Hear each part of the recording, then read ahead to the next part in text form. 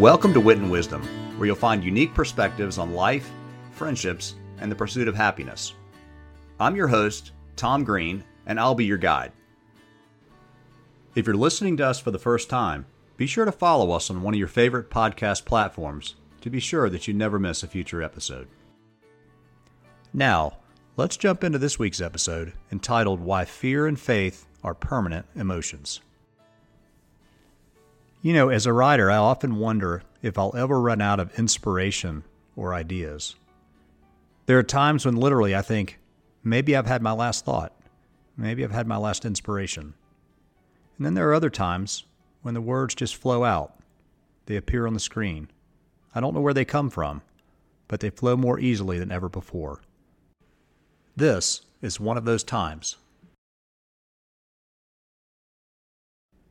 A few years ago, I read the book Into Thin Air by Jonathan Krakauer. It was one of the best books I've ever read. It was about a group of men who attempted to climb Mount Everest, many of whom died. I don't know about you, but ever since reading that book and watching the movie, I've been inspired by Mount Everest. As you probably know, Mount Everest is the tallest mountain in the world. For approximately $150,000 and about 24 months of training, there are professional people who will take you up the mountain safely. These days, the mountain is littered with millionaires and billionaires, people with enough spare time, and of course, $150,000 cash to go climb a mountain.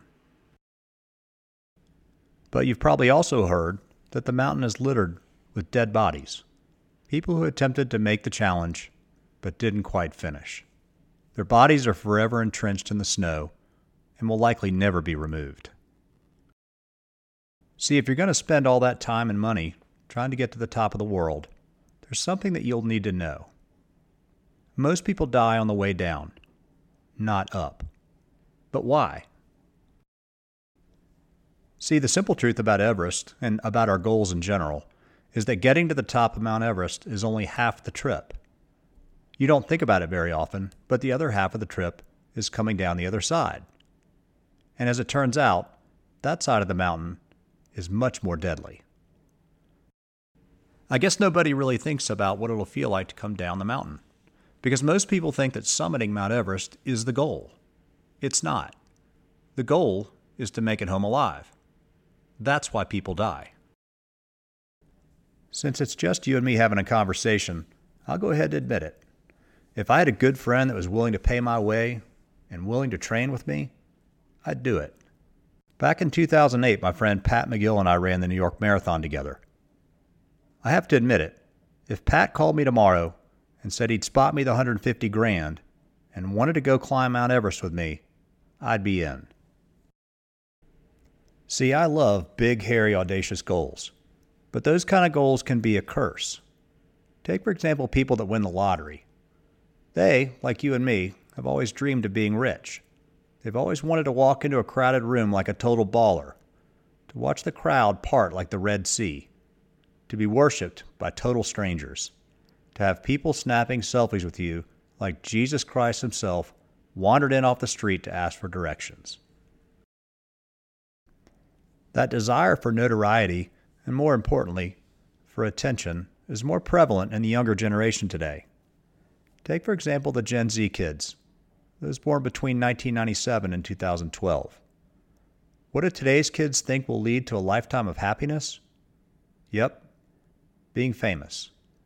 Today, 23% of all Gen Z think that being famous would lead to a lifetime of happiness. As if somehow being famous would bring a lifetime of happiness and bliss. As if being famous would finally squelch all the fear and doubt they've carried since they were 11 years old. As if being famous would truly give their life meaning and purpose. It won't. Most famous people end up in rehab wondering if their kids enjoyed Christmas last year. Just take Elon Musk. His net worth is close to $250 billion. If I had his money, I'd burn mine. But here's something you might not know about Elon Musk. Back in 2022, Elon's daughter, at age 18, changed her last name. In court filings, she stated, "I no longer want to be related to my biological father in any way, shape, or form." Ouch. Now let's agree that Elon's daughter was 18, and she might come to regret that statement when she's working a double shift at Starbucks, making caramel macchiatos for rich people in Newport Beach. And her 9 brothers and sisters are posting Instagram photos with Elon off the Amalfi Coast. But I digress. Let's get back to the story about Everest. See, the point of the story about Everest is that we often see life's milestones as the proverbial summit. Think graduating from college, getting married, or getting that big promotion at work. But here's the thing. Reaching those milestones is only half the journey. Reaching those milestones is the beginning of the trek down Mount Everest. It's the proverbial starter's pistol to a new career, raising a family, or working harder than ever to prove that you deserve that promotion. That's why I often wonder if filthy rich people are really any happier than you and me. It's often the filthy rich that say that money isn't everything. That might be so, but I think I'm willing to give it a try. Especially on a Monday morning at 7 a.m. at the world's busiest airport. I'm certain that I'd be happier on a private jet, sipping a caramel macchiato, as my flight attendant asks, but it's not surprising that most people do think that being rich and famous will make them happy. A lifetime of eternal bliss. An opportunity to finally enjoy the good life. The problem with being rich and famous is that it's still you. It's still you with all your doubts and fears, your regrets, and your insecurities. It's still you. You're just riding on a private jet like Elon Musk. But at 41,000 feet, Elon Musk is still wondering where he went wrong with. Now, don't get me wrong, reaching your goals is cool, whether it includes wealth or not. Either way, it doesn't change you very much. It doesn't make you less afraid of cancer, or less afraid of drowning, or snakes, or darkness, or ghosts. Reaching your goals doesn't make you less afraid of carny, circus folk with small hands, or less afraid of nuclear war. Special credit there to Austin Powers. It simply illuminates the things that already keep you awake at night. Your fear and your faith. Whatever brought you to your knees will still bring you to your knees, one way or another. Otherwise, why did Elon Musk buy Twitter? Why does Taylor Swift keep recording and touring like she's broke and unloved by millions around the world? Why is Donald Trump running for office again?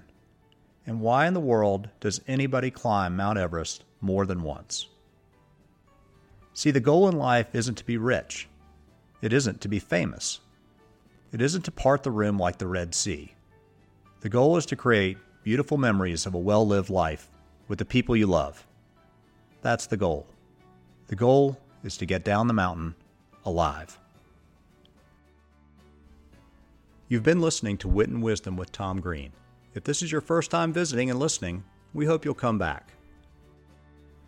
In the meantime, make sure you follow Wit and Wisdom on all major podcast platforms.